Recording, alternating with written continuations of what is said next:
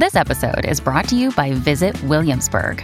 In Williamsburg, Virginia, there's never too much of a good thing. Whether you're a foodie, a golfer, a history buff, a shopaholic, an outdoor enthusiast, or a thrill seeker, you'll find what you came for here and more. So ask yourself, what is it you want? Discover Williamsburg and plan your trip at visitwilliamsburg.com. From KYW News Radio 1039 FM, this is Bridging Philly, connecting our communities on the issues that matter to you. Presented by Gift of Life Donor Program. Organ donors save lives. Hello, I'm Raquel Williams. Welcome to Bridging Philly. Child welfare agencies here and across the country were established to protect children, but statistics show that Black children are more likely to be torn from their families and placed in foster care.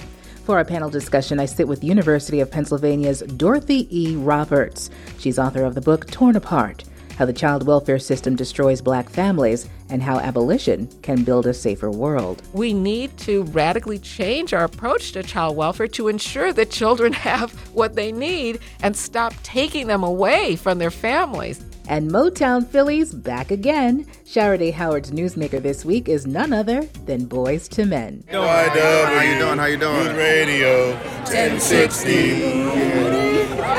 That's coming up on Bridging Philly. This is Bridging Philly from KYW News Radio 1039 FM. Hello, and welcome to Bridging Philly. Child welfare agencies in every state across the country were established to ensure the safety of children so that these most vulnerable members of our society are free from abuse and neglect. Now, there are valid cases of abuse and neglect, but in this society of extra scrutiny of Black people in particular, whether we're watching birds, jogging in a neighborhood, or walking home from a store, just one call or claim to authorities where there is simply perceived neglect, such as a child wandering off from their parent in a park for a second, can result in a lifetime of anguish, unwarranted surveillance, job loss, incarceration, and more, including children being taken from their homes. Joining me now is University of Pennsylvania's Dorothy E. Roberts. She is a George A. Weiss University Professor of Law and Sociology and the Raymond Pace and Sadie Tanner Moselle Alexander Professor of Civil Rights. Ms. Roberts is also author of the book Torn Apart: How the Child Welfare System Destroys Black Families and How Abolition Can Build a Safer World. Welcome. Thank you, Raquel. It's good to be here.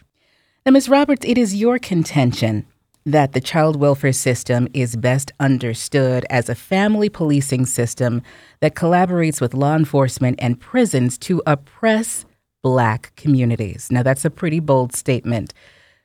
I have to ask you, what evidence do you have to support this? And is it not fair for this to be called a sweeping generalization?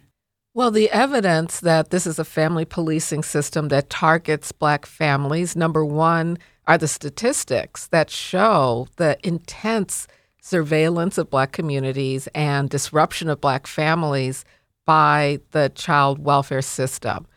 So, for example, a recent study showed that 53% of Black children, that's more than half of Black children, will be subject to a child welfare investigation before they reach age 18. 1 in 10 Black children, or even slightly more than that, are expected to be removed from their homes by these agencies before they reach age 18. And Black children are twice as likely to experience this disruption as white children. So the statistics themselves show a very intense involvement of disruptive child welfare agencies in Black families. Now, we can also look at the whole history of child welfare policy in the United States and see that for a long time, the formal child welfare agencies ignored Black children for most of the 20th century. And then, as a result of the civil rights movement, there were demands for Black people to get the same kinds of services that white people got. But when Black children began to get involved, the nature of the system changed to be more aggressive at taking children away. And we see this huge skyrocketing of the foster care population as the policy changed from providing services to families in their homes to relying on taking children away from their families. And so policy also shows that this is a targeting of Black families. And then we can look at the kinds of biases that have been shown in studies against Black families. Just to give you one example, drug use during pregnancy. One study found that Black mothers are 10 times more likely to be reported for drug use while pregnant than white mothers. That was a study out of Pinellas County, Florida. But other studies have shown this as well. It's well known in hospitals and in this field that Black mothers are far more likely to be suspected of drug use, to be tested, and to be reported. And that's just one example. I could cite lots of studies that show this higher rate of suspicion and the greater willingness of child welfare agents to take children from their homes when they're Black for the same kinds of problems that other families have. It's interesting because these statistics could be interpreted as, well, Black mothers are using drugs more. But they're not. Right. They're not. So that study, for example, out of Pinellas County, Florida, that I cited, that showed that actually the white mothers in the study had higher rates of drug use, and yet the Black mothers were almost 10 times as likely to be reported for it. And this is well known. There aren't higher rates of drug use by Black mothers than other mothers. They're just suspected more often, and the kind of intervention in their homes is harsher than other families experience. Yeah, we're going to get some takes on that from different stories in the book that we're going to get into. If you're just joining us, you're listening to Bridging Philly. I'm Raquel Williams. With me is University of Pennsylvania professor Dorothy E. Roberts. We're discussing her book, Torn Apart, How the Child Welfare System Destroys Black Families and How Abolition Can Build a Safer World. You mentioned something about the expansion of the foster care system. And in the past, you've mentioned a correlation between the expansion of the foster care system and the prison system. Is this by design? This is no coincidence here. It's not a coincidence. It's not by accident. We can see the simultaneous expansion of foster care and prisons at the same time, and also during a period where, based on stereotypes that Black women were having babies just to get a welfare check, we can see at the very same time the disinvestment in Black neighborhoods, the end of a federal entitlement to welfare. So in the 1990s, for example, we see 3 policies being enacted by Congress. One, the crime control bill that sent more police officers into Black neighborhoods and was part of the reason why we see this exploding prison population, of course, with Black men and women at far higher rates of incarceration. And then in 1996, we get the welfare restructuring law, which ended the federal entitlement to welfare. So there's no longer a federal guarantee of income to help support families that are impoverished. And then a year later, another law in 1997, which most people don't know about. But this law, called the Adoption Safe Families Act, was supposed to address this massive child welfare or foster care population that at the time was mostly made up, or the largest group were Black children. Now, Black children are a minority of children in the United States, but the largest group of children at the time in foster care were Black children. They were at the time 4 times more likely than white children to be taken from their families. And the response to it was not to get more support for Black families to keep children from being placed in foster care, but instead to terminate the rights of parents. And this law incentivizes for states to speed up termination of parental rights. And so we see this confluence of the buildup of prisons, but also harsher interventions and even termination of parental rights. That means that this family no longer has rights to custody of the children. The parents have no legal relationship, and the children can be adopted to strangers without any longer any relationship to their birth families. Have you discovered that this is the case all across the country, or are there child welfare systems in certain areas that are, say, fairer to people of color? Well, There's a variety of rates of child removal and racial disparities, what's come to be called racial disproportionality in child welfare. And you find that some places, Minnesota, for example, has a very high racial disparity. The city of San Francisco has just a mind-boggling racial disparity where hardly any white children are taken. They're mostly pretty well-to-do, but there are some housing projects in San Francisco with mostly Black residents, and there's intensive child welfare agency involvement there with high rates of foster care placement. And so you get these differing numbers, which you might not even expect. So it's not always that it's the city with the most, the highest Black population that has the greatest disparities. I don't know of any place where there's racial equality in the removal of children, nor is there any place that has so radically changed its approach that it doesn't rely on threatening families with child removal. Bridging Philly continues in a moment. More than 100,000 people in the U.S. are waiting for a life-saving organ transplant. More than 5,000 from this area alone. Show you support them. Register as an organ donor at DonorsOne.org and help save lives.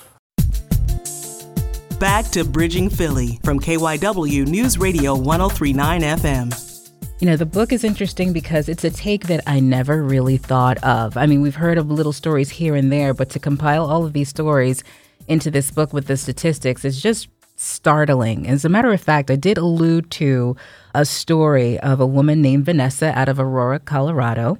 And that's an example of a book where someone called the authorities because her child kind of wandered off for a second in the park. Why don't you tell us about that story? Sure. So Vanessa Peoples, a young mother of two in Aurora, Colorado, was enjoying a picnic with her family. And she had asked her cousin to watch the toddler, the younger son, while she was playing with the older son. And when the cousin left the picnic, her toddler wandered after the cousin. Now, Vanessa saw this. She was beginning to go after her son in the parking lot. But before she could get to him, she saw a passerby on her cell phone. She arrives, and it turns out the passerby had called 911 to report this child to the police. Vanessa thought, okay, she happened to be in poor health, so she didn't fight with this woman who refused to give her back her son. Yeah. She thought Wow. the police will arrive, everything will be fine. But when the police officer arrived, he originally wouldn't believe it was Vanessa's son. The family had to come and vouch for her. She got her son back, but the police officer gave her a ticket for child abuse. Oh, gosh. And that then threw her family into the clutches of this family policing system. And about a month later, there's a knock on the door by a white caseworker. She doesn't hear it because she's in the basement cleaning up after the children. Right. That's where she lived with her mother in a basement room. And the children had just gotten a bath. And eventually the caseworker, because she doesn't come to the door, calls the Aurora Police Department, and 3 officers arrive. Now, there is a back and forth in the home. Oh, by the way, Vanessa comes up the basement steps and finds an officer pointing a gun at her head, a loaded gun at her head. They refuse to leave. They start inspecting her home. She wants to get into the room where her mother has gone with the children, and one of the police officers grabs her by the neck and throws her to the ground. 2 other officers get on top of her. They shove her arm behind her back, handcuff her arms, and cuff her at the ankles, chain her arms. She's hogtied. And she's hogtied. She's literally hogtied. Wow. And in the process, they dislocate her shoulder. She's in this excruciating position for at least 30 minutes before the hospital workers come to take her to the hospital. And that's not the end of it, because now she's entangled in this family policing system, and she has to have supervised visits and go through all sorts of tasks in order to get out of it. But she's still not out of it because in Colorado, as in most states, once you get an accusation, you are put in a child and it's substantiated. And she ended up pleading guilty to reckless endangerment to avoid going to prison for child abuse, right? All out of a child wandering away. For a second, yeah. And now with her name as a child abuser in the registry of the state, she cannot get a job as a nurse. She was in nursing school when this happened. So she has been set back economically. There's just no way you could say this helped her family at all. That story is just one of many stories, and it's so disturbing. And, the officers were there,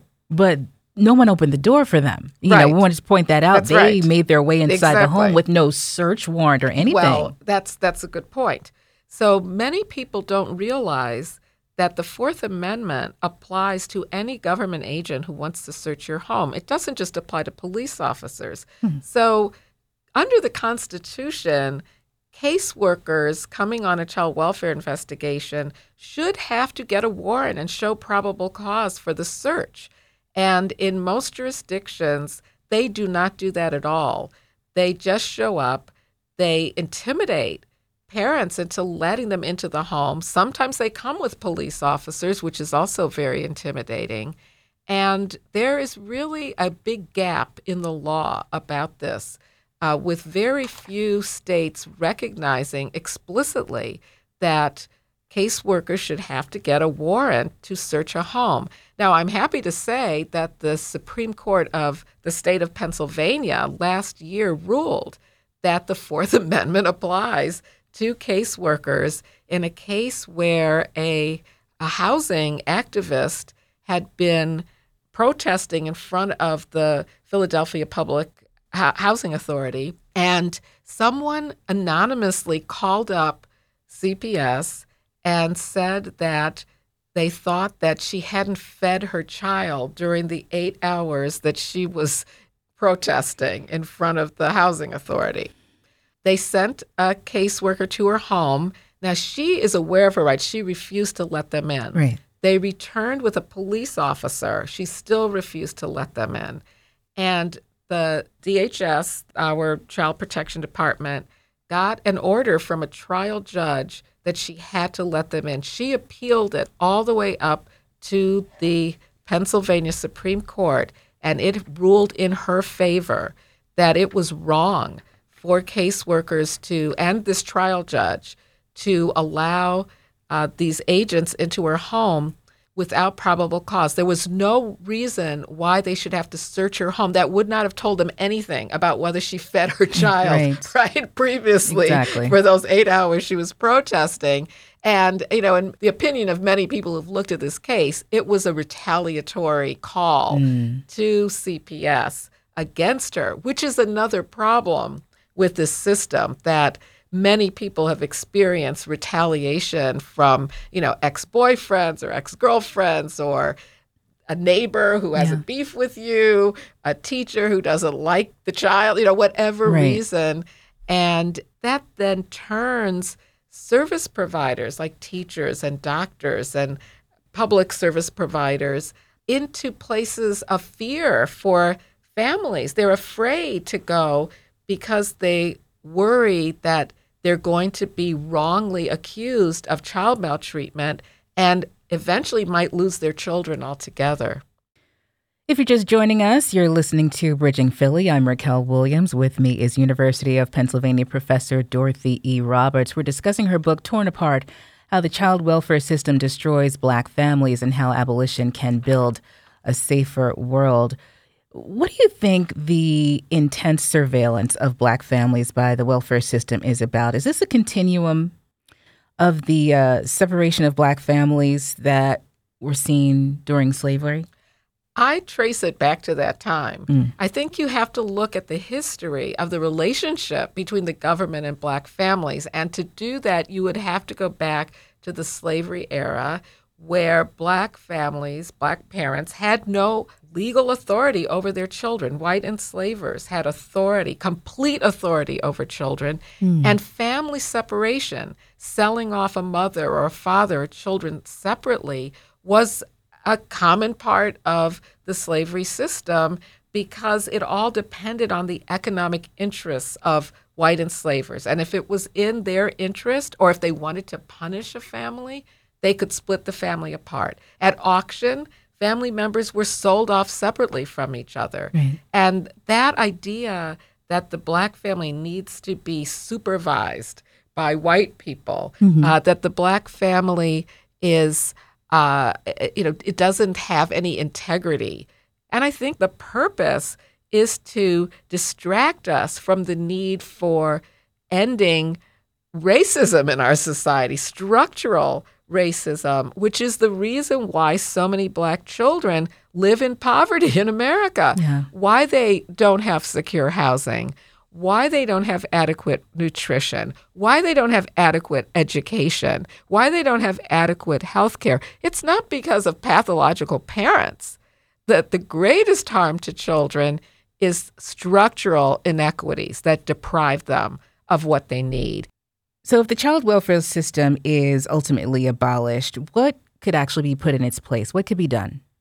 We need to radically change our approach to child welfare to ensure that children have what they need and stop taking them away from their families as the answer. Wow. So many eye-opening stories in this book, frustrating stories in this book, but the conversation definitely needs to continue when it comes to the child welfare system in America. We've been talking with Dorothy E. Roberts. She is author of the book Torn Apart, How the Child Welfare System Destroys Black Families and How Abolition Can Build a Safer World. Dorothy Roberts, thank you so much for joining us on Bridging Philly. Thank you. I really appreciate this conversation and your attention to this important issue. Bridging Philly continues in a moment. More than 100,000 people in the U.S. are waiting for a life-saving organ transplant. More than 5,000 from this area alone. Show you support them. Register as an organ donor at donors1.org and help save lives. Back to Bridging Philly, connecting our communities on the issues that matter to you. Philly's own Boyz II Men came to town recently, and Shara Howard caught up with them in Center City at the Hard Rock Cafe's 25th anniversary celebration. Hey guys, KYW News Radio. Hello, how you doing? How you doing? News Radio 1060. So you're back to Philly. Eagles are happening. What are you guys thinking? You might want to ask him. I mean, I'm Eagles through and through. You know what I mean? Born and bred in it, and I feel like we got a good chance. You know, it's going to be a good game. You couldn't ask for a better game. You know, number ones against number ones. Yep, number ones against number ones. There's no fluke that both of these teams are in this Super Bowl. You know, they're there for a reason. So every player has to play their hardest. I mean, the game is on the line. The Super Bowl is on the line. That's what I'm talking about. Now it's Black History Month. You know, Philly's got an issue with some crime. We got an issue with Black going on. What's the message you want to send to kids right now? Oh, I think one of the biggest struggles with kids today is that they, I know it sounds really harsh to say it, but they don't really listen.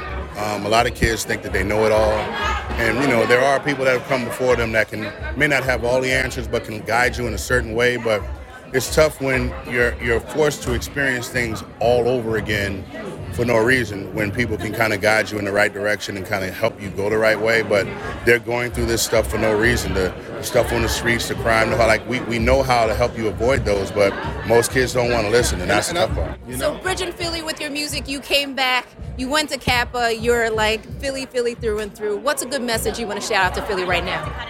Well, Philly is one of those cities, man, that when you grow up in it and anywhere you go, no matter who you are, people tend to know where you're from. And one thing we've always tried to do is carry that light wherever we go, to take our city along with us. Because people know, Philly is a tough place to grow up in it, but people talk about New York if you can make it anywhere. But if you can make it in Philly, you can make it anywhere too. Amen to that. Amen. Thank you. Amen. Thanks for joining us for Bridging Philly, brought to you by Gift of Life Donor Program. Organ donors save lives. Be sure to connect with us on Twitter at Bridging Philly, at Raquel on Air, and at Shara Day. And of course, don't forget to subscribe to the podcast. For Shara Howard and our producer Patty McMahon, I'm Raquel Williams. Be well.